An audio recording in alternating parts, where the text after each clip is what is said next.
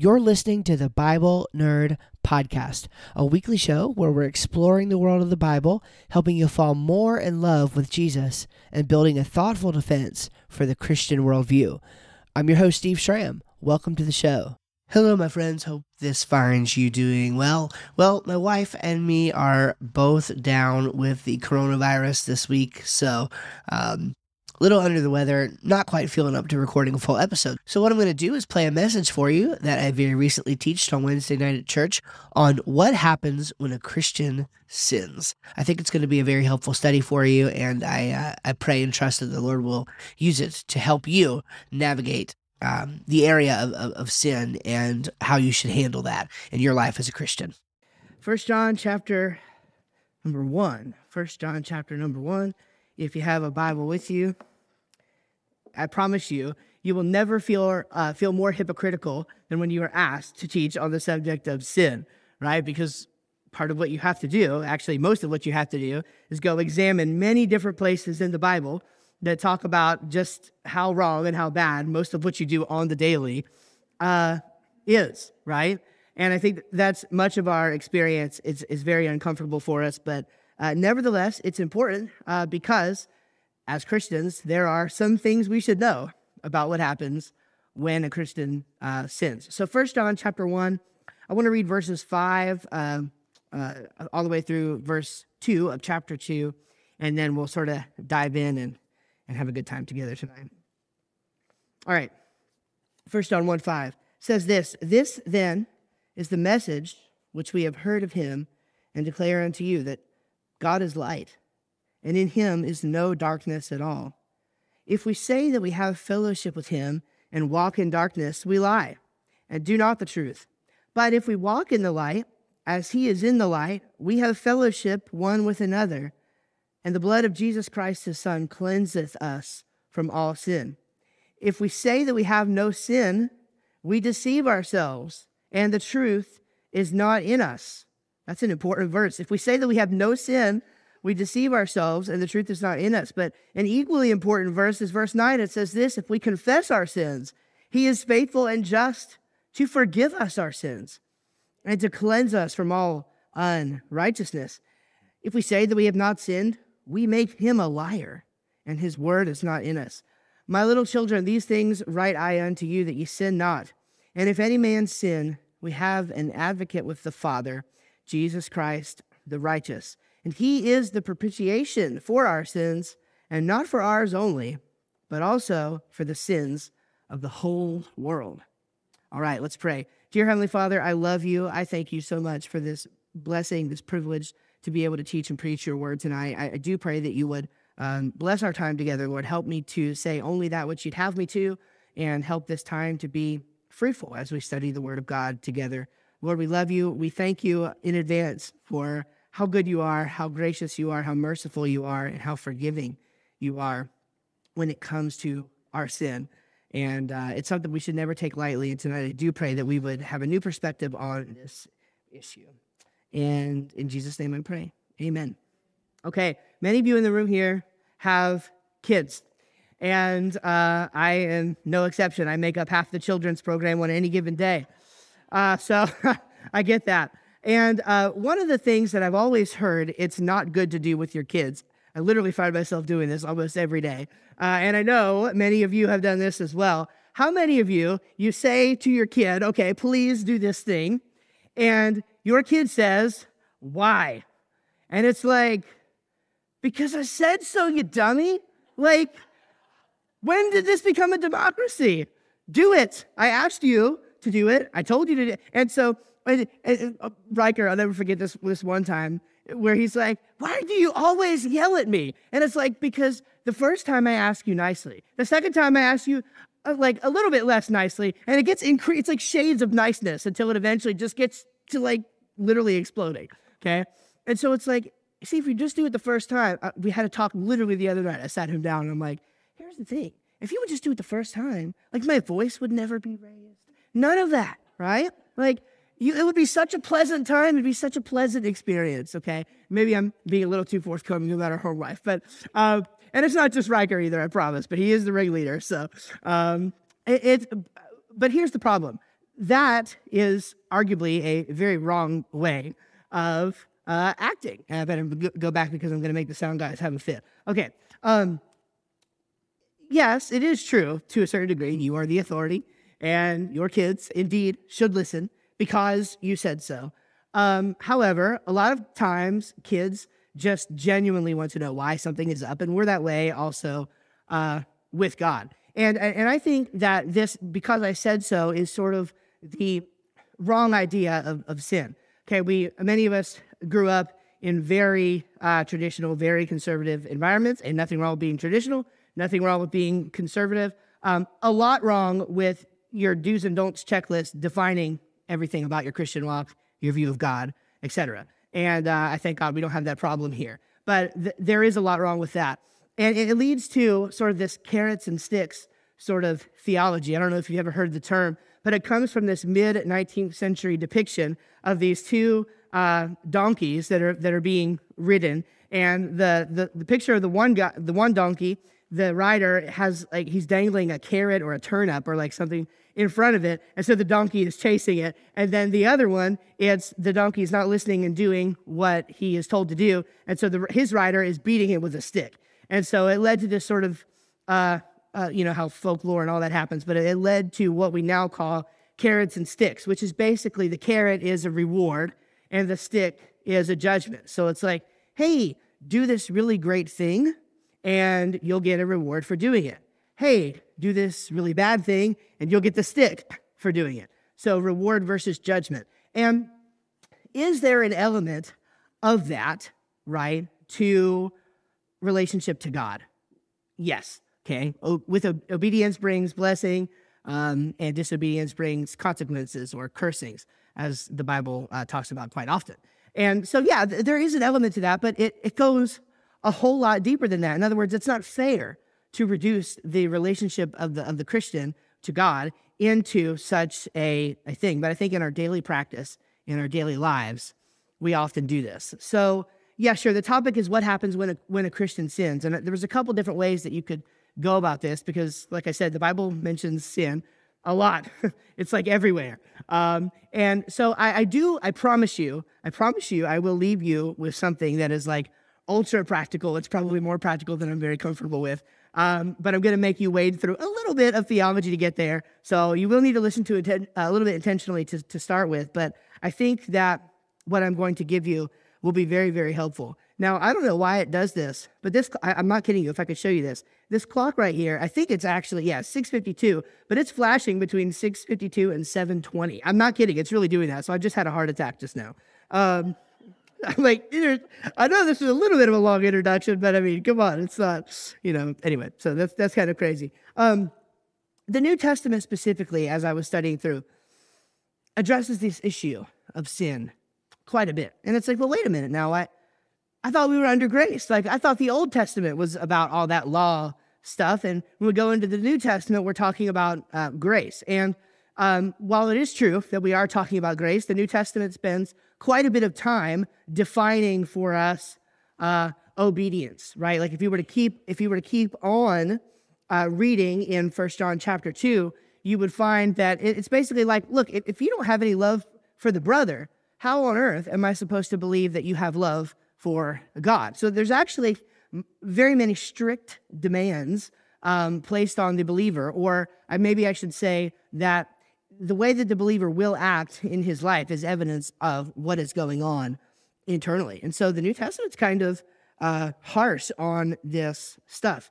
And it's important because the point of that is that the destruction that sin causes is not just limited to the unregenerate, right? It's so easy to look beyond the four walls of the church and say, oh boy, you guys are really living in sin, right? But then in our own hearts, in our own lives, we have many of those same problems, maybe even some worse problems than they have outside of the four walls of the church. So how do we think about this? How do we think about this? I like this quote from Dr. Stephen Lawson, great Bible teacher. He says this: Pharisees are aware of everyone else's sin and oblivious to their own. But a true Christian has a heightened sense of awareness of sin in his own life, okay? So as you think about that statement, right? Do you identify more with the Pharisee? Are you always looking outward at everybody else? Or more with the true Christian? Are you examining yourself? I think Pastor Jake brings up often the old Augustine quote. I think it was Augustine who said, love the sinner, hate your own sin. Is that our mentality, or are we always looking outward? Now, I do want to give you 3 sort of categories to think of in your mind as we move forward. And it will help you, I think, make a distinction, because we often think about a concept like sin, right? And it's like, I mean, when I say the word sin, like how many things come rushing into your mind? Like probably hundreds of Bible verses, different scenarios that happen, things in your own daily life. When you think about sin, it sort of all gets meshed together. And so one of the things I want to do is help you think about it in separate categories, okay? I'm going to use 3 P words here: a penal relationship to sin, there's a positional relationship with sin, and then there's this practical. So the penal, that word simply means judgment. So this is our relation to the law, okay? The penal thinking about sin is our relation to the law. And with that, some words I think of are guilty, death, and judgment. Guilty, death, and judgment. That's what sin ultimately brought into the world, right? And that's what sin does in the life of a believer. It causes him, as it relates to the Lord Jesus and as it relates to God, to be unrelated, to have a separation there. But positional, I'm defining that as relating to Christ, okay? Positional relating to Christ. So that is not guilty, life, and forgiveness. So with this penal, this judgment, you've got guilt, you've got death, you've got judgment. But as it relates to Christ, we are not guilty. We have life, more abundant life the New Testament talks about. And, thank God, we have forgiveness in Christ, okay? And then finally, there is the practical. And so this I'm sort of defining as relating to the old man. So this is what we're going to look at Paul in Romans 7, when Paul talks about, hey, how come I want to do this over here, right? But I always find myself doing this over here. And we're going to talk a little bit about that, but that's the practical. You've always got this war going on in your mind. And the words that come to mind for me on this are obedience, repentance, and abiding. Does that make sense to everybody? I really want you to see that when we talk about sin, there's more going on here than just this sort of nebulous concept that's found throughout the Bible. There's a relationship to Christ, there's a relationship to the old man, and there's a relationship to the law. So keep that in mind as we move forward. I think it will help you as we're thinking about this, all right? So I think every Christian can grasp the depths and implications of his or her sin by really accepting 4 truths about your relationship to God. And we're going to go through those truths tonight, and I trust that they will be helpful for you. And then afterwards, I promise, after we get through these 4 truths, I will give you something very, very practical to take home with you tonight. All right, the first one is God's nature and sin. God's nature and sin. Deuteronomy 32, in verse number 4, it says this: He is the rock, his work is perfect, for all his ways are judgment, a God of truth and without iniquity, just and right is he. Okay, this is a definition, this is the Bible's own definition of God, frankly, of the holiness of God, of, if you will, the measuring stick that we, or that those who image him, images of God, are supposed to live up to. Now, I'm going to give you a little bit of a nerd spasm. I did it at the front, so this is the only one the whole night, I promise. But here's my nerd spasm for the night. There's something in philosophy that's older than Christ called the Euthyphro dilemma. The Euthyphro dilemma. The name just comes from a character in a story that the philosopher Plato, maybe you've heard of Plato, he wrote lots of different stories, and this is called a Socratic dialogue and whatever.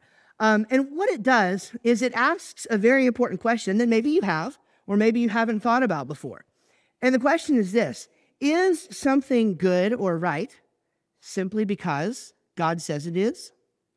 Or does God say something is good or right because something is good or right in itself? Is it by itself good or right?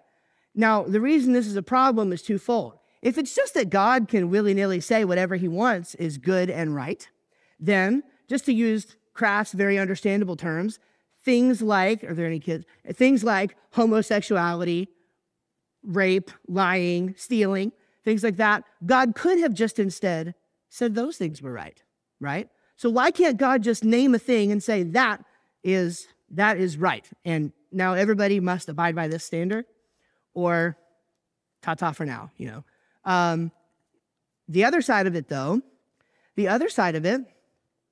would make the standard something other than God, okay? And that's a problem because God is the creator. God is supposed to be the ultimate standard and measuring line of goodness. In other words, if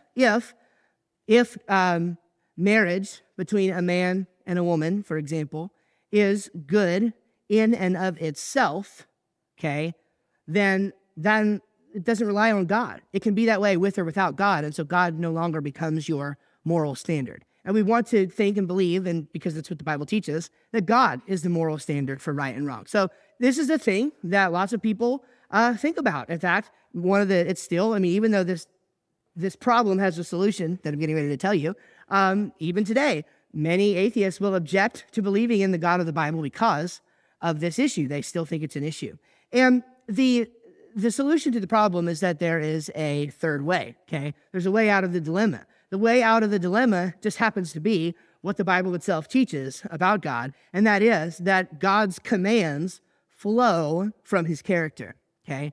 God's commands flow from his perfect nature. So because the way that God commands things to be, whether in the law or, in the moral law that's written on our heart, Romans 2 talks about, okay, those things come from the character of God. So if we're to not lie, it's not because God said, oh, thou shalt not lie, right? That's not the reason why we don't lie. The reason we don't lie is because God is a God of truthfulness. God is a God of justice. God is a God who is, to use the word, fair, okay? He will always make sure that the right thing, the truthful thing is done in the situation. So it flows from his character. So we don't obey just because God says, obey, follow my rules, right?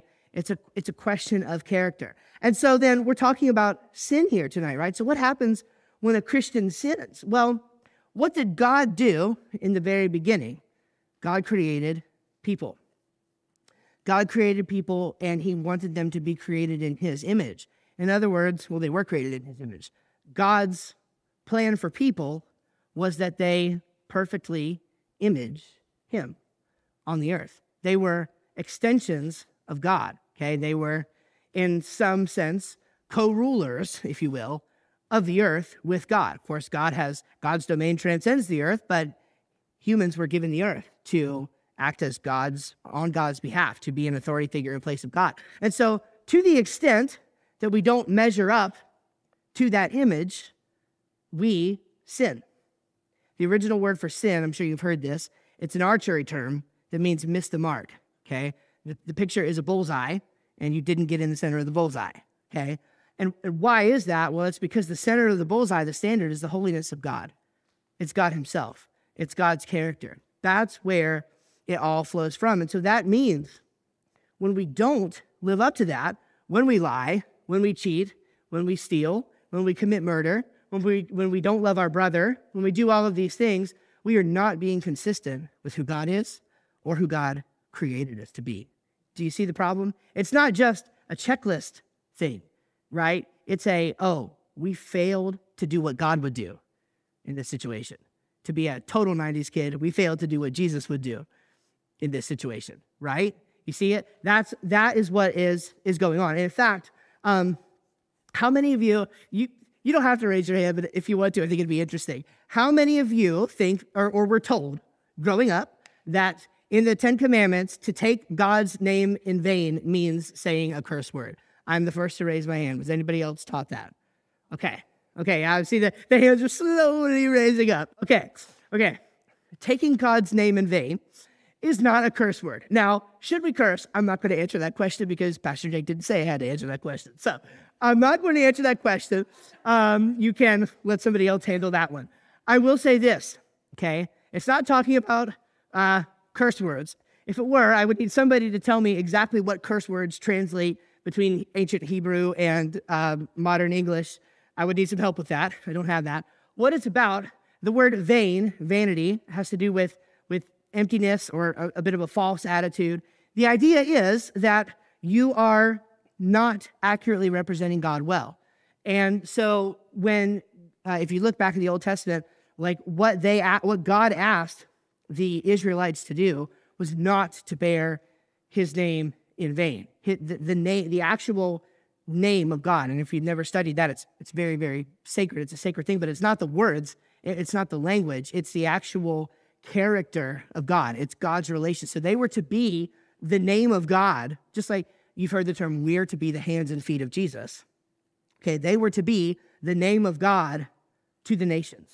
Okay, they were to represent the one true God to the nations. And by the way, that's our job as well. We still bear the name. We're still not supposed to take the Lord's name in vain. Okay, but that doesn't necessarily mean saying a curse word.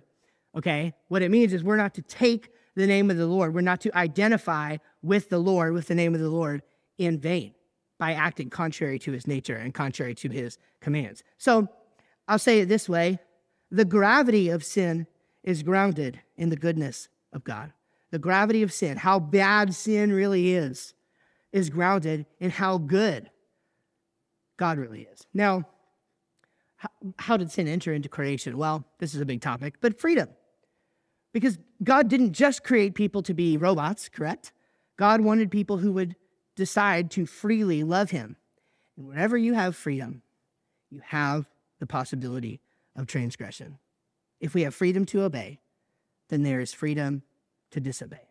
And that's where it becomes a choice, right? So that moves us into number two, which is sin and the law. So first we had the nature of God and sin. Now we had sin and the law. Turn, if you want to Galatians 3, 24 through 26. I believe we'll have it on the screen as well. Galatians 3, 24 through 26, it says this, "Wherefore the law was our schoolmaster to bring us unto Christ, that we might be justified by faith. But after that faith is come, we are no longer under a schoolmaster. For ye are all the children of God by faith in Christ Jesus." Okay, Paul talking to the Galatians here. You will, when you start researching the law, if you thought the law was only in the Old Testament, boy, are you wrong. So much of the New Testament is talking about the law. Why was that? Because early Christians are Jewish people, and Jewish people had to deal with the law. And so there's all these controversies in the early Christian church, different churches, different groups of people that were trying to figure out what it really meant to be a Christian.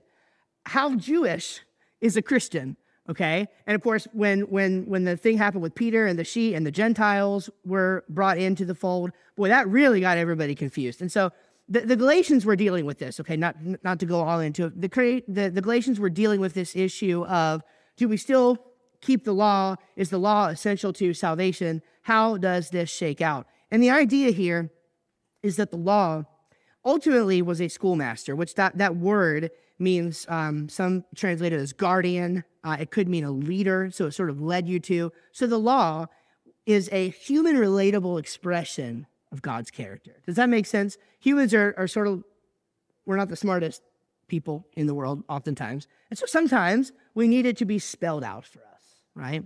So the law was a way of spelling it out. Now, God started with 10 commandments, then reduced it to 3 commandments in Malachi. Jesus reduced it to 2 commandments. And at the time, Jesus reduced it to 2. The Pharisees had reduced it to like 600 and it's either 11 or 613. I can't remember. Over 600 laws, okay? The Pharisees' idea of the law is not what God wanted to accomplish with the law. The idea of the law was simply to show us what things were and were not consistent with being a child of God. And Jesus was able to boil that down and say, look, if you don't love the Lord your God with all your mind, soul, heart, strength, whatever, and also love your neighbor as yourself, on these 2 things hang all the law and prophets. So if you're not doing those, you are very much not abiding by the law.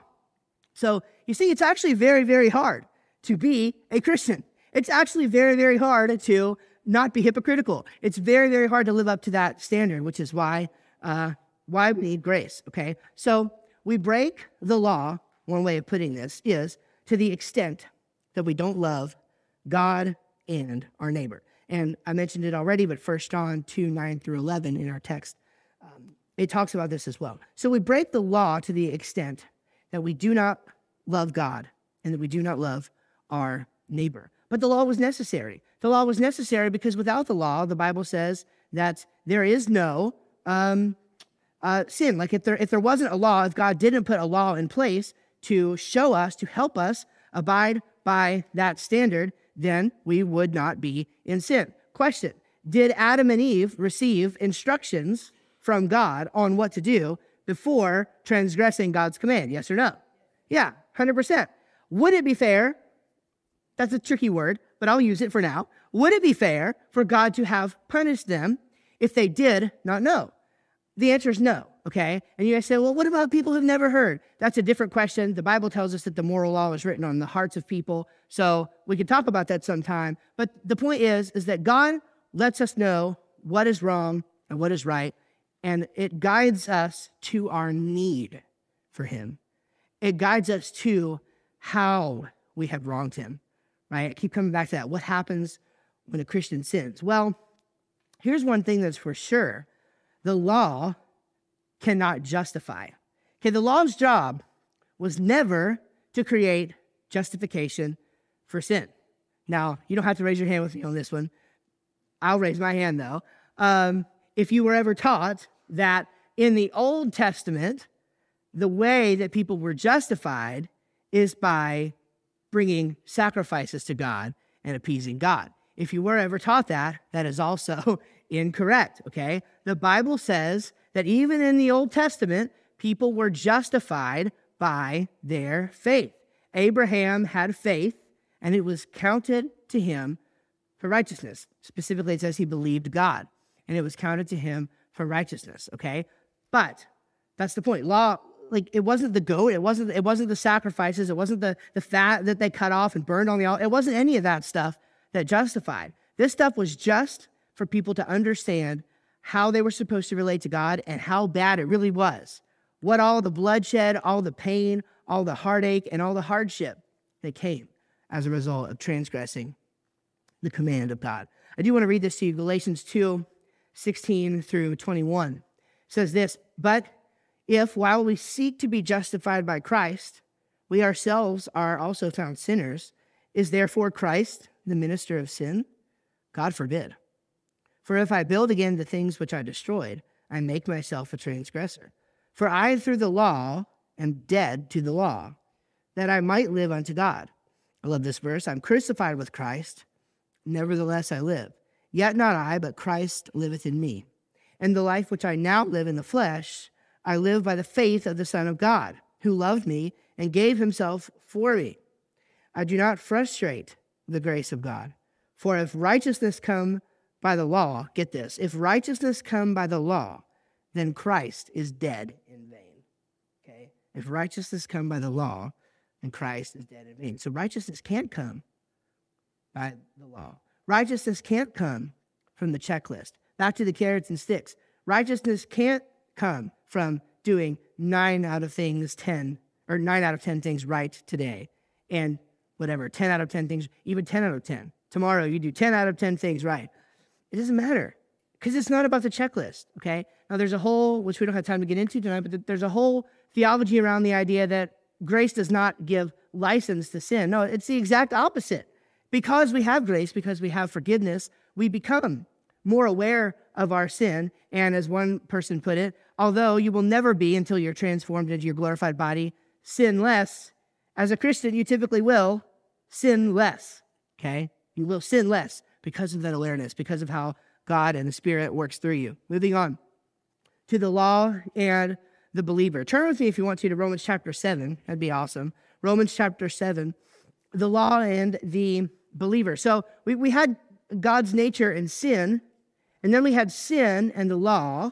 Now we have the law and the believer. So we're trying to put this together here and see the journey, the theological sort of journey as God has revealed it to us. The law and the believer. Now, who's ever heard this phrase? And this is really weird stuff. It's kind of hard to understand, but then I remembered that people say this a lot, and I think it will help you understand it. See, according to the Bible, because of the law, sin increased, okay? There's a place in Romans and a place in our chapter there in Galatians that talks about this. Because of the law, sin increased. And I thought, well, that's sort of weird. Like, why is it that just because we have a law now, we sin worse? But has anybody ever heard the phrase, rules were meant to be broken. Rules were meant to be broken, okay? So it's sort of counterintuitive, but when you think about it for a minute, it starts to make sense. Like, the world isn't getting better.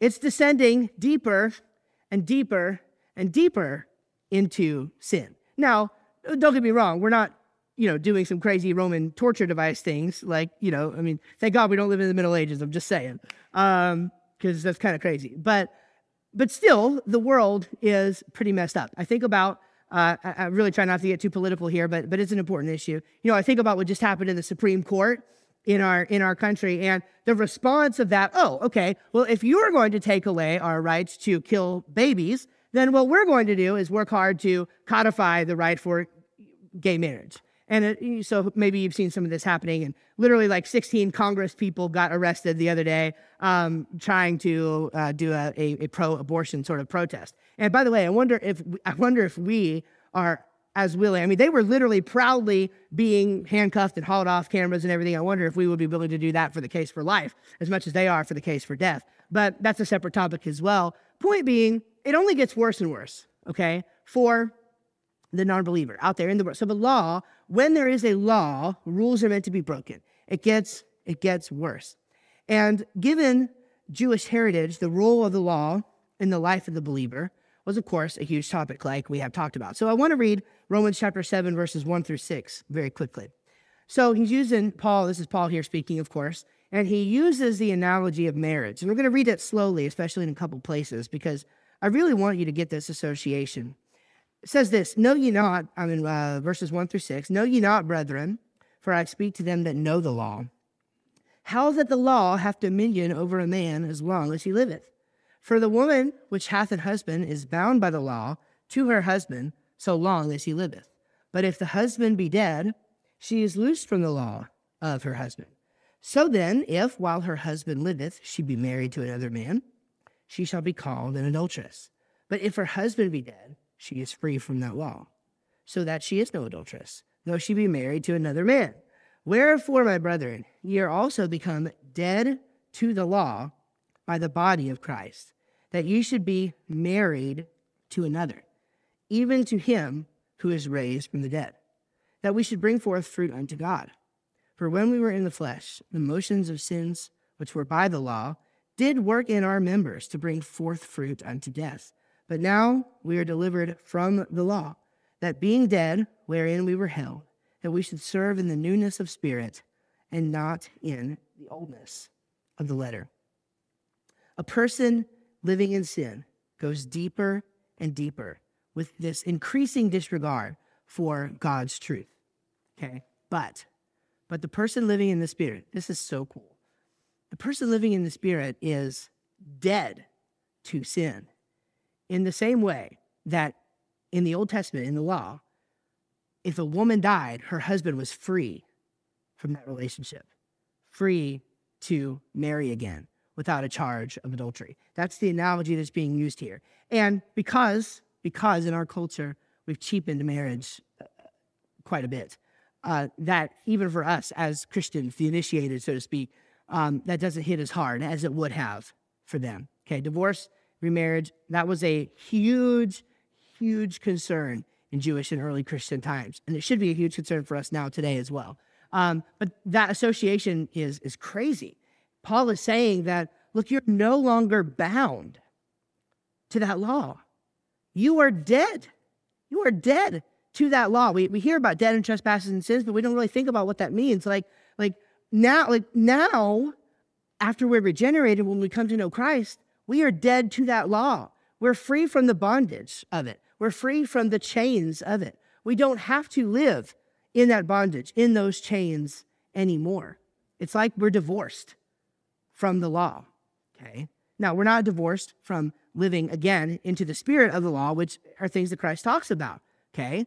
But the idea is solid there. We're not bound to the checklist anymore, okay? The checklist doesn't define our faith. What a tragedy when we go to churches, even in modern days, where the checklist defines your faith. That's the most heartbreaking thing I've ever seen in my life, because according to the Apostle Paul, we're dead. In the same way that a dead wife, her husband could remarry, or a dead husband, that wife could remarry. So he uses that very important marriage analogy to explain just how important that this was. Now, of course, there's a problem, okay?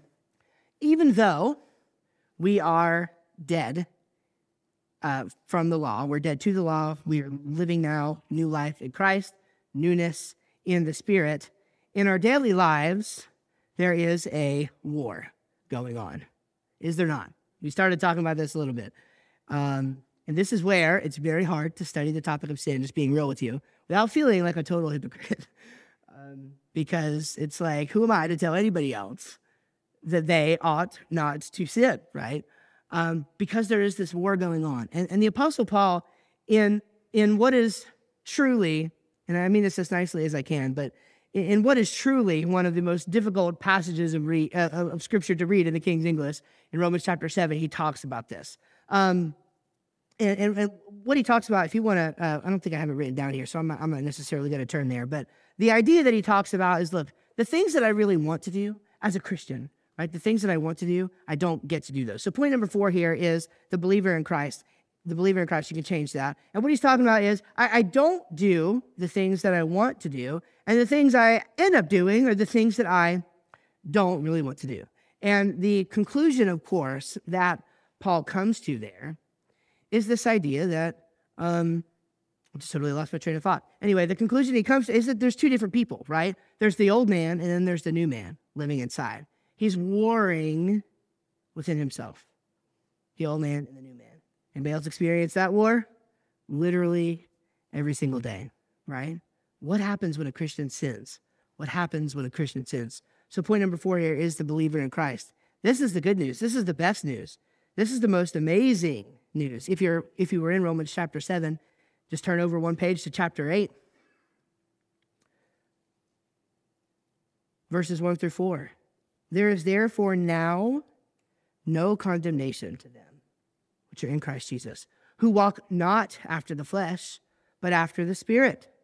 For the law of the Spirit of life in Christ Jesus hath made me free from the law of sin and death. For what the law could not do, in that it was weak through the flesh, God sending his own Son in the likeness of sinful flesh, and for sin condemned sin in the flesh, that the righteousness of the law might be fulfilled in us, who walk not after the flesh, but after the Spirit. So, do you see what's happening there? Is that even though we have this war going on in our minds, even though we often do the thing contrary to what we want to do, okay? Even though we sin all the time, sometimes knowingly, very often intentionally, even though we do that, that last phrase right there is amazing. The righteousness of the law, despite that failure, despite that sin, despite that missing the mark, despite not being the imager that God wanted us to be, despite not bearing his name well, the Bible says that the righteousness of the law might be fulfilled in us. That's a blessing.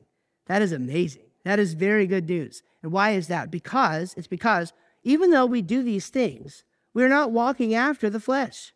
In other words, we don't want to do them, okay? Even if you intentionally commit sin, it should still be very, very problematic for you. Okay, if you are somebody who can just basically, without sounding like a child, if you can sin, and it never bothers you, then you should probably be concerned about your salvation. Okay, that's the idea. Okay, are we going to sin? Yes. It's an inevitable part of everybody's life. I got news for you. If the Apostle Paul struggled with it, we're going to struggle with it too. Only one person didn't struggle with it. That was Jesus. Right? And that is why we need him, okay? That is why the Apostle Paul talks about the doctrine of the union with Christ, Christ in us and we in him. Okay, we can distance ourselves from the Lord through our sin, of course, but positionally, like I talked about, we are secure through him, right? So practically, we may feel a little further away, but positionally, nothing has changed. We're still his son, okay? We're still Christ's brother, okay? Now, Christ also gave us the Holy Spirit, okay? The Holy Spirit. And there's a little bit of controversy around this. I've been known to make a controversial statement or two, so I feel like it's not totally out of character for me. So I will say this, and with the caveat that Somebody on the pastoral team might disagree with me, and if so, then that's okay, because not everybody's right. I'll just say it as plainly as possible. I don't believe that the Holy Spirit convicts believers of sin. I don't believe that the Holy Spirit. Now, that doesn't mean, we already talked about believers have a heightened awareness of sin. We've already talked about that, okay? You don't get off the hook, right? That's not what I'm talking about. What I'm talking about is there's one passage in the Bible that talks about the conviction of the Holy Spirit. And what it says is that he is going to reprove or convict, we could say, the world of righteousness. And later on in the very verse, or of sin rather. And later on in the very verse, it says of sin, basically because they don't know God, okay? So does the Holy Spirit convict of sin? The answer to that question is a resounding yes. But I think he convicts the world, unbelievers, of sin. The Bible is very clear in many other places about the ministry of the Holy Spirit. Here are some of the things that are said. The Holy Spirit leads us into all truth, glorifies Christ. Through the adoption, we relate to God as Abba, Father, which is a term of endearment. The Holy Spirit testifies with our spirit that we are his children and heirs of God and co-heirs with Christ. The Holy Spirit helps us in our weaknesses. He intercedes for us with inexpressible groanings, things that the Bible says groanings that we can't even utter. We don't even know how to pray for ourselves. And yet the Holy Spirit is praying on our behalf. And then finally, he tunes our hearts into God's moral will, okay? Helps us to understand right from wrong. Your old man and the powers of darkness, Satan, demons, etc., those things point toward your sin. They will always make you live in the past, right? And yet, Christ says, God says, to quote the old song, what sins are you talking about? What sins are you talking about? I don't remember them anymore. By the way, the Holy Spirit is God. If all this is true, the old man within you, that guilt that you have because of the war in your mind, Satan, the powers of darkness, evil, they point toward your sin. The Holy Spirit, for the believer, he points you to your Savior. He points you to your Savior, okay? A little bit controversial, but as I read the Bible, I believe it's true, okay? The Holy Spirit is not making you feel guilty for sin. You handle that on your own. You feel guilty for your own sin the minute you accomplish it or the minute you do it, okay? That's not necessarily from the Holy Spirit, at least I don't think. I think that's from your old man. I think the Holy Spirit the whole time is saying, why aren't you choosing Jesus? He's better. He's better, okay? Your new man is better. I love this verse. Romans chapter 5, verses 20 through 21. We're almost done here. It says this, moreover, the law entered that the offense might abound. Remember, we talked about this, the offense getting worse and worse. But where sin abounded, grace did much more abound. That as sin hath reigned unto death, even so might grace reign through righteousness unto eternal life by Jesus Christ our Lord. Let me give you 3 very quick bits of practical application here. Really, they're all wrapped into one. I call this a little bit of spiritual CPR, okay? It doesn't get any more practical than this right here. And there are references, I'm not going to read them, but you can write them down if you want to. Remember these and go back to these, I think, often. I like the term, I like thinking of it as far as CPR because sometimes sin makes you feel like you just can't breathe. It really does. And yet you have new life in Christ. You have, in a sense, new breath, if you will, in Christ. We sing that song, it's your breath in our lungs. We mean it, okay? Confess, praise, and repent. That's your spiritual CPR. Confess, praise, and repent. By the way, sin's inevitable. I hope you didn't think this was a lesson on how to sin less. Because it's impossible, right? Apart from Christ, yeah, you'll eventually get better and better as you go on, hopefully, but some people don't. Some people don't, okay? This is not 10 ways to sin less in your daily life, okay? This is not the message. It's what happens when a Christian sins. A Christian is going to sin. The way that you react to that is found in this, the spiritual CPR. Confess. Confess your sins unto God. We read that already. And then praise. Psalm 51 is a psalm entirely of David's sort of remorse. It's his remorsefulness. It's his repentance about what happened on the rooftop that day with Bathsheba. And that whole episode, it's his repentance. And most of the time in that psalm, he's praising God for how good he is. You know, God is still good even when you're sinning. God still loves you even when you're sinning. Literally, as you are sinning and your old man is winning that war, that's where I believe the Holy Spirit is at the same time saying, stop, because this is better. Choose Jesus, it's better. Choose the Spirit, it's better. Choose life, it's better. No matter what the sin is, life is always better. So praise God in the middle of it because of how good he is, because of how gracious and forgiving he is. And then the last one is just repent. Look, ultimately, that's the message. Repent. Repent. You will find that word a ton in the New Testament. Repent. That means to turn. That means to turn. Turn away from sin. You don't have, whatever that pet sin is, you don't have to keep doing it. You're not a slave to it. You're dead in the same way that you are freed from the covenant of a wife or a husband who has died. Just like that, Paul made that connection. You are dead in that regard. You don't have to keep choosing it. So confess, praise God for his forgiveness, and then continue to repent. All right, let's pray. I'll let Matt do whatever Matt does, and we'll go from there. Dear Heavenly Father, I love you and I thank you so much. It was a hard message, honestly, Lord, for me to teach and for me to study. Very, very convicting because I know who I am. Lord, I do pray that you would help us, you would guide us, you would help us choose you, you would help us choose life, you would help us to remember that daily spiritual CPR, Lord, and you would just give us what we need. You would point us to Jesus. You would use your Holy Spirit, Lord, to remind us continually that we are loved, that we are saved and forgiven in him. And that what happens when a Christian sins is that we confess, we praise, and then may we repent, turn from it, and never do it again. In Jesus' name, amen.